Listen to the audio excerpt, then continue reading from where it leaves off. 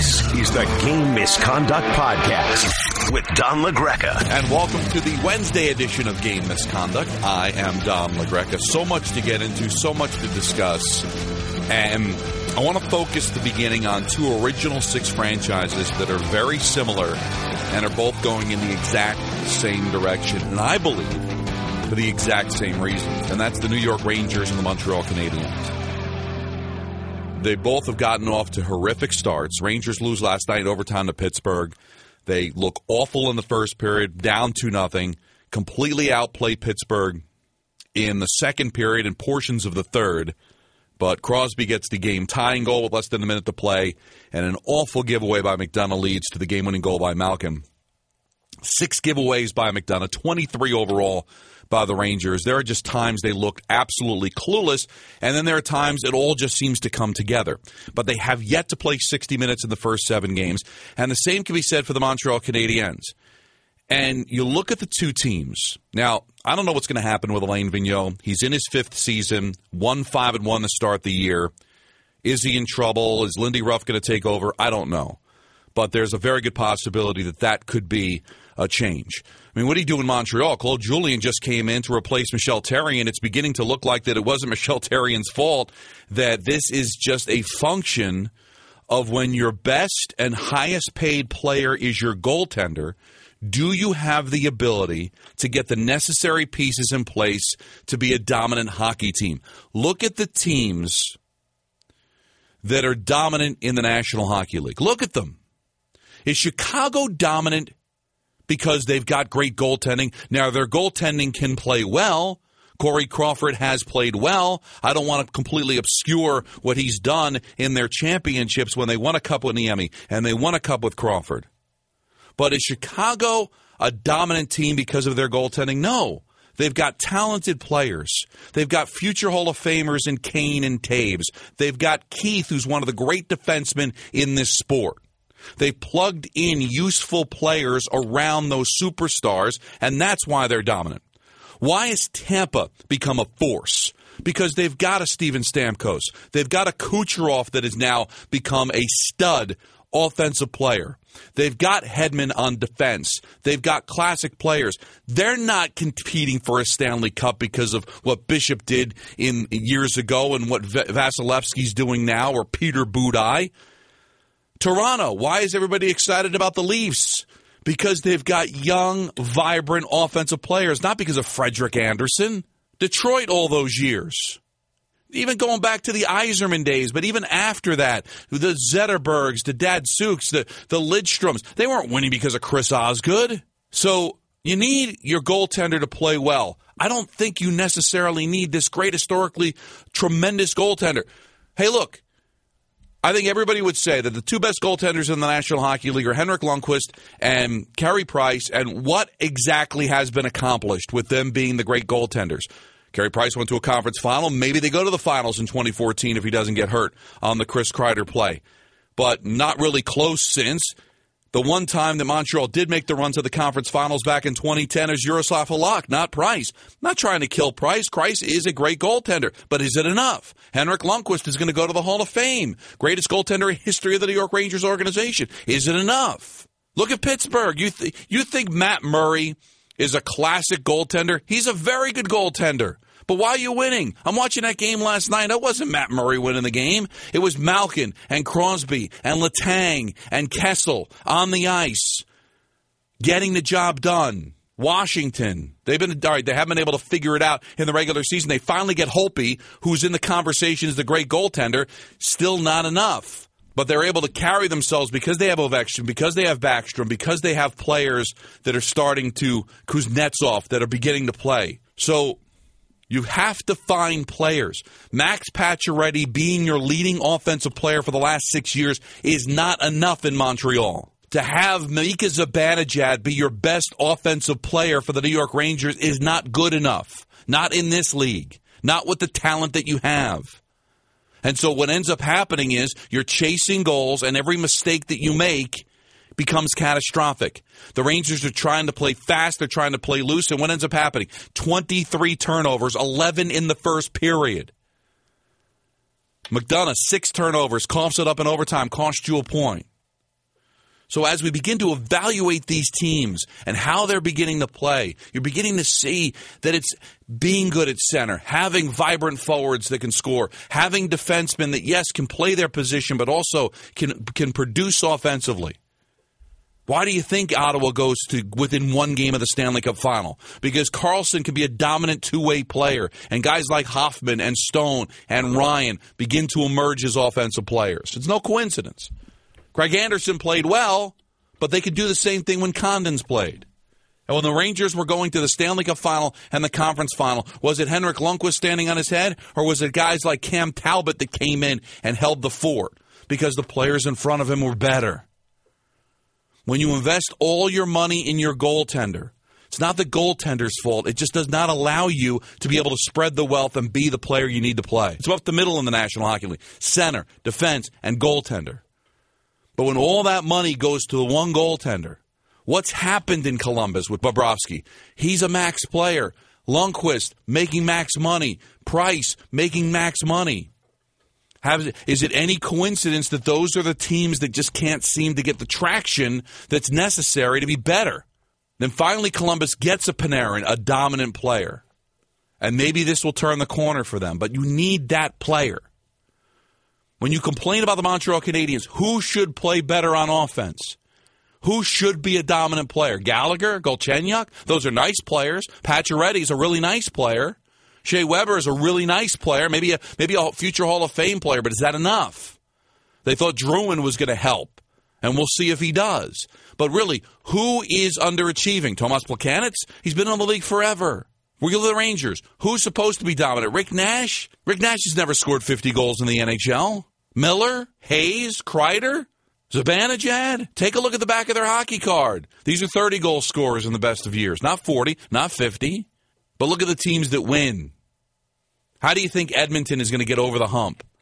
Edmonton's struggling right now, and we'll get to that in just a second. But when you have a McDavid, you're going to be in every game.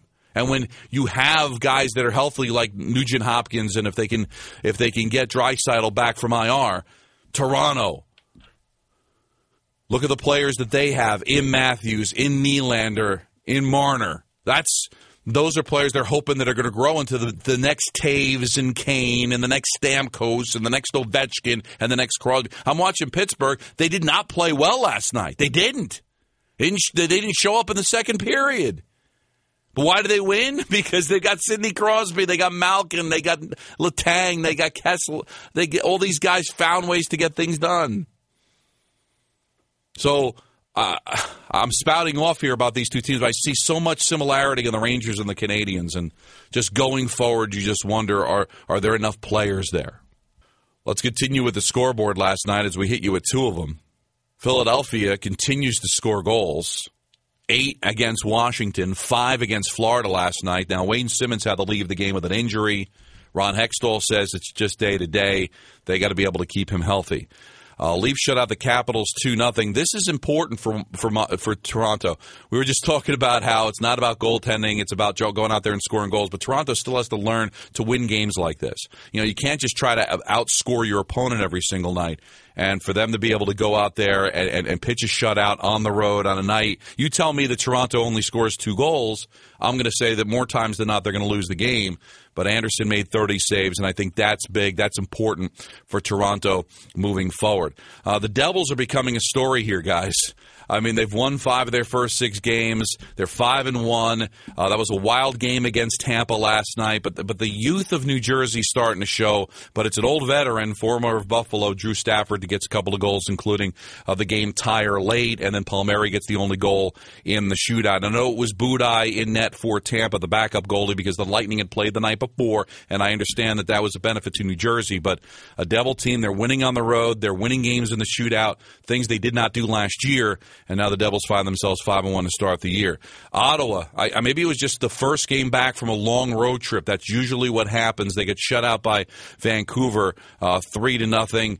Avalanche kind of coming back to earth now, 4-3, as they get beat up in Nashville 4-1. Now the Predators now at 3-2-1, starting to find their groove. Bonino's back in the fold, and I think Nashville, I'm going to get a chance to see them live coming up on Saturday. I'm looking forward to that. Winnipeg takes a step back after a 5-2 loss to the Columbus Blue Jackets. I watched a little of this game on the app for Madison Square Garden, and I continue to be impressed with the well-roundedness of Columbus. Werenski is a stud, okay? So that blue line's really coming together for Columbus. And you got guys like Cam Atkinson. Nick Foligno picked up his first goal of the year. 5 different goal scorers for Columbus in their win last night. So the Columbus Blue Jackets, that's why you got to be scared if you're, right now, you got to be very, very scared if you're a fan of the Rangers in the Metropolitan Division, with the Flyers being better, with the Devils being better. Columbus looks like they're a player. You could dig yourself a hole you can't get out of. You could say bye-bye to finishing one of the top 3 positions in the division, and now you start having a conversation about the wild card, and that Eastern Conference is tough. Coyotes still looking for their first win. They lose. They're 0-5-1 as Dallas gets the 3-1 victory. What's going on with the Edmonton Oilers now? 4 consecutive losses. Carolina is another one of those players in that Metropolitan Division that teams have to be concerned about. Edmonton threw everything they could at Cam Ward, who made 48 saves. A lot of that came later on, but again, Teravainen with a couple of goals, his first of the year. Carolina jumps out to a 3-0 lead, and then Edmonton's left to scramble, desperate to find the goals. And then once they fell behind 4-1, you knew it was kind of over. And then Slavin puts it away with the goal midway through the third period to make it 5-3. So Edmonton did fight back. They did get a lot of offense, but you just wonder what's going on with that team. A win on opening day against the Flames, 4 consecutive losses. I think you got to be a little bit concerned right now about the Edmonton Oilers. Golden Knights do it again, although they almost blew it. Golden Knights, really, it's one of the stories in sports. 5-1 to start the year as an expansion team. It's just unbelievable. And Oscar Lindberg's going to do good for them. Alex Tuck gets a couple of goals, his first 3 of the season. Perron gets 2 goals, but it was the ability for Buffalo to come back. They're down 4-1 in the third period. They get 3 unanswered goals by O'Reilly, Reinhart, and Kane. Kane's been very good for Buffalo. We've talked about that before, that forces overtime, but then Perron gets the overtime game winner. So, we'll see how Vegas now survives with Fleury on IR. And are they going to be able to go with Malcolm Subban, PK Subban's brother? The conversation is Vegas is they chose Subban. They wanted him to be a part of this team. We'll see if the goaltending can hold up while Fleury is out with the concussion. And then we won't mention the Canadians and their loss to the Sharks. Tonight, just 3 games, but we're really excited. Eddie O back in the fold. He's still going through chemotherapy for his colon cancer, but he's back to work, and he'll be in St. Louis tonight calling the Wednesday night rivalry game between the Blues and the Blackhawks. That game will be at 8 o'clock Eastern Time on NBC Sportsnet. Red Wings and Maple Leafs. Maple Leafs, again, the second of back-to-backs, and the Canadians, the second of back-to-backs. They'll be in Los Angeles to take on a Kings team that has actually been quite a bit of fun to watch here. Still have not lost a game in regulation. Let's go to your tweets. At Don LaGreca, hashtag game misconduct. Tons to get to today. Kyle's become a fan of the show, and he starts sending a bunch of tweets. He said, chemistry is black and white on the ice. Devils seem to have it, and I don't think chemistry just disappears. Speaking of chemistry, how about David Desharnais and Michael Grabner with that ridiculous display of the back-and-forth passing? It's amazing how career third-liners can do when they're given nothing to lose, top 6 chances with Vegas. So you got a lot to talk about there with Kyle. All right, Vegas, you're right, it's coming together. Again, we talked about the Gerard Gallant's top-notch coach. George McPhee is a top-notch general manager, so I like what they're doing there. The Kyle's talking about the Grabner goal, tremendous tic-tac-toe passing by Desharnais and Grabner. Desharnais got moved up to the top, to the second-line center for the Rangers, and they came together with Grabner being on the fourth line, but for that moment they came together, and the chemistry was tremendous. And what's happening in New Jersey is the kids are playing, they're playing loose. We'll see if they're going to be able to handle the expectations, but right now, last year, the Devils could not win on the road. They couldn't win in the shootout. So they've been winning on the road, and they win their first shootout opportunity of the year. Arda Ocal, our pal from MSG Television, the hockey show, which should be starting up pretty quick, and he has a very interesting take.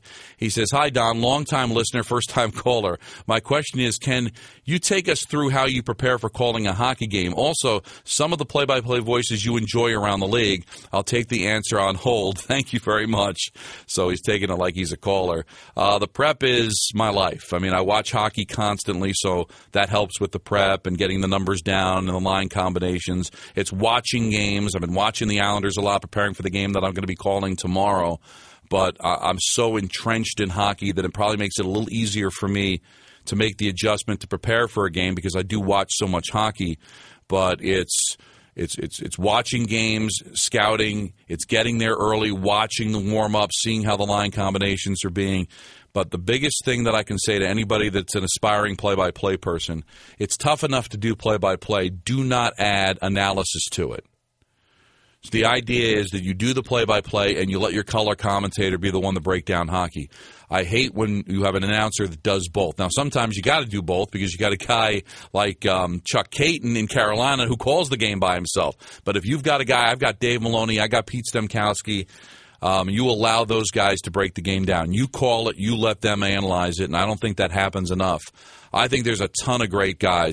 Jack Michaels in Edmonton is a tremendous play-by-play voice. He really paints a tremendous word picture. I've got all of the respect in the world for John Weideman with the Chicago Blackhawks. I got a chance to work with him when he was with the New York Islanders and got a chance to sit next to him, watching him prepare, watching him call games, and I think he does a great job with the Chicago Blackhawks. Of course, how can you go wrong growing up listening to Sam Rosen doing Ranger games or Doc Emmerich doing Devil games when I was growing up? So there's a lot of people past and present that I absolutely adore, and those are some of the names that have popped into my head. I'm very happy for Steve Mears doing the television side for Pittsburgh. I've always enjoyed Mike Lang, who's been doing radio for a long time with Pittsburgh. So there's so many good people. I don't want to leave anybody out, but I really enjoy all those guys and the work that they do.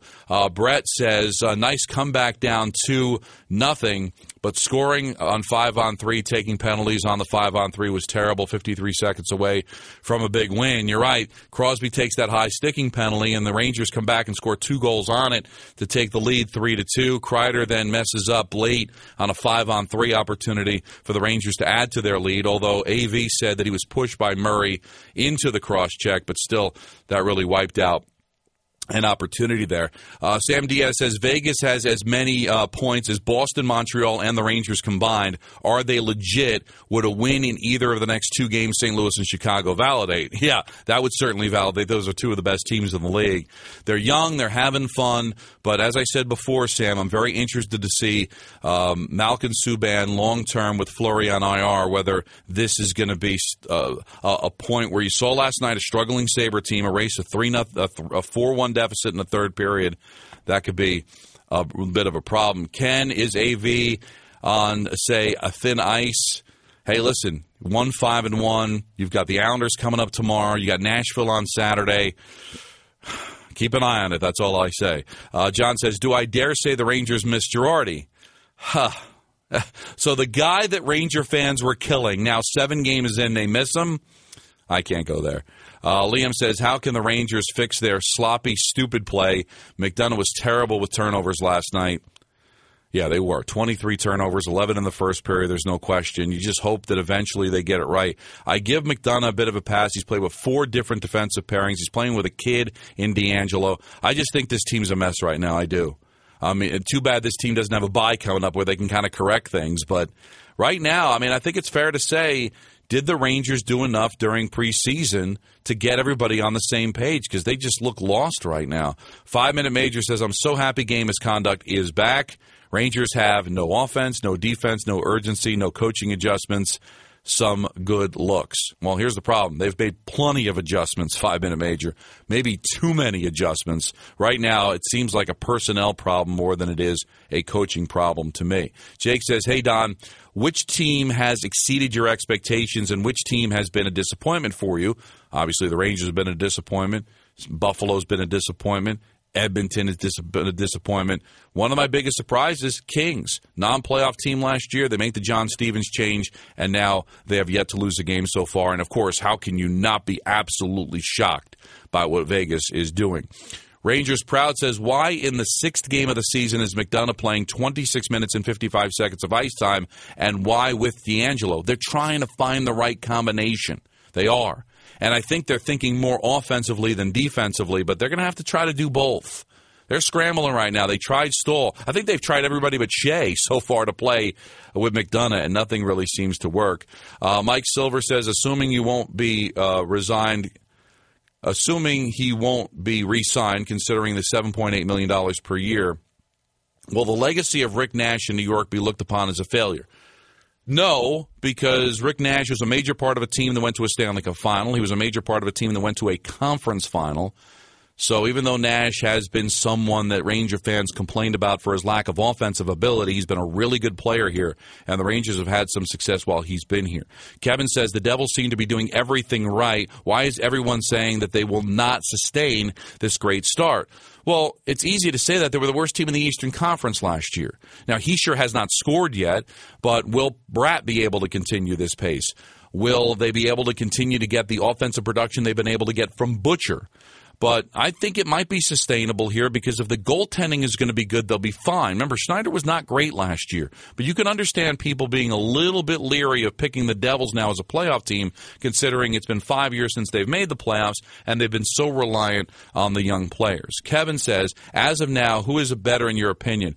Kucherov or Ovechkin? Both are doing really well and helping their teams win. I'm a big Kucherov fan, but to put him on the same level as Ovechkin, it's a little too early. What has he scored, like 7 straight games, Kucherov? It's been ridiculous. Need to see a little bit more, but Kucherov is approaching superstar status. He might be in the top 10 right now. He might actually be knocking on the door as a top 5 player. And Chris wants to know if the Devils are for real. If so, are improved goaltending and rookies the difference? Yes, you've hit the 2 nails on the head. Young, fast, fun to watch. But please do not underrate the fact that they've got very little goaltending last year. Corey Schneider, to his own admittance, did not play as well as he did last year, and I think that could be a major difference for this team. This was a fun one. I want to hear from you at Don LaGreca, hashtag game misconduct. Tomorrow, get a preview of the games that are coming up on Thursday, recap the 3 games from tonight. Should be a lot of fun, and we will talk to you again tomorrow. This has been the Wednesday edition of Game Misconduct. Thanks for listening to the Game Misconduct Podcast. Looking for more Don LaGreca? Hear him on the Michael K. Show weekdays from 3 to 7 p.m. on 98.7 ESPN in New York and worldwide on the ESPN app. And don't forget to subscribe to the Game Misconduct Podcast on the ESPN app, Apple Podcasts, or wherever you get your podcasts.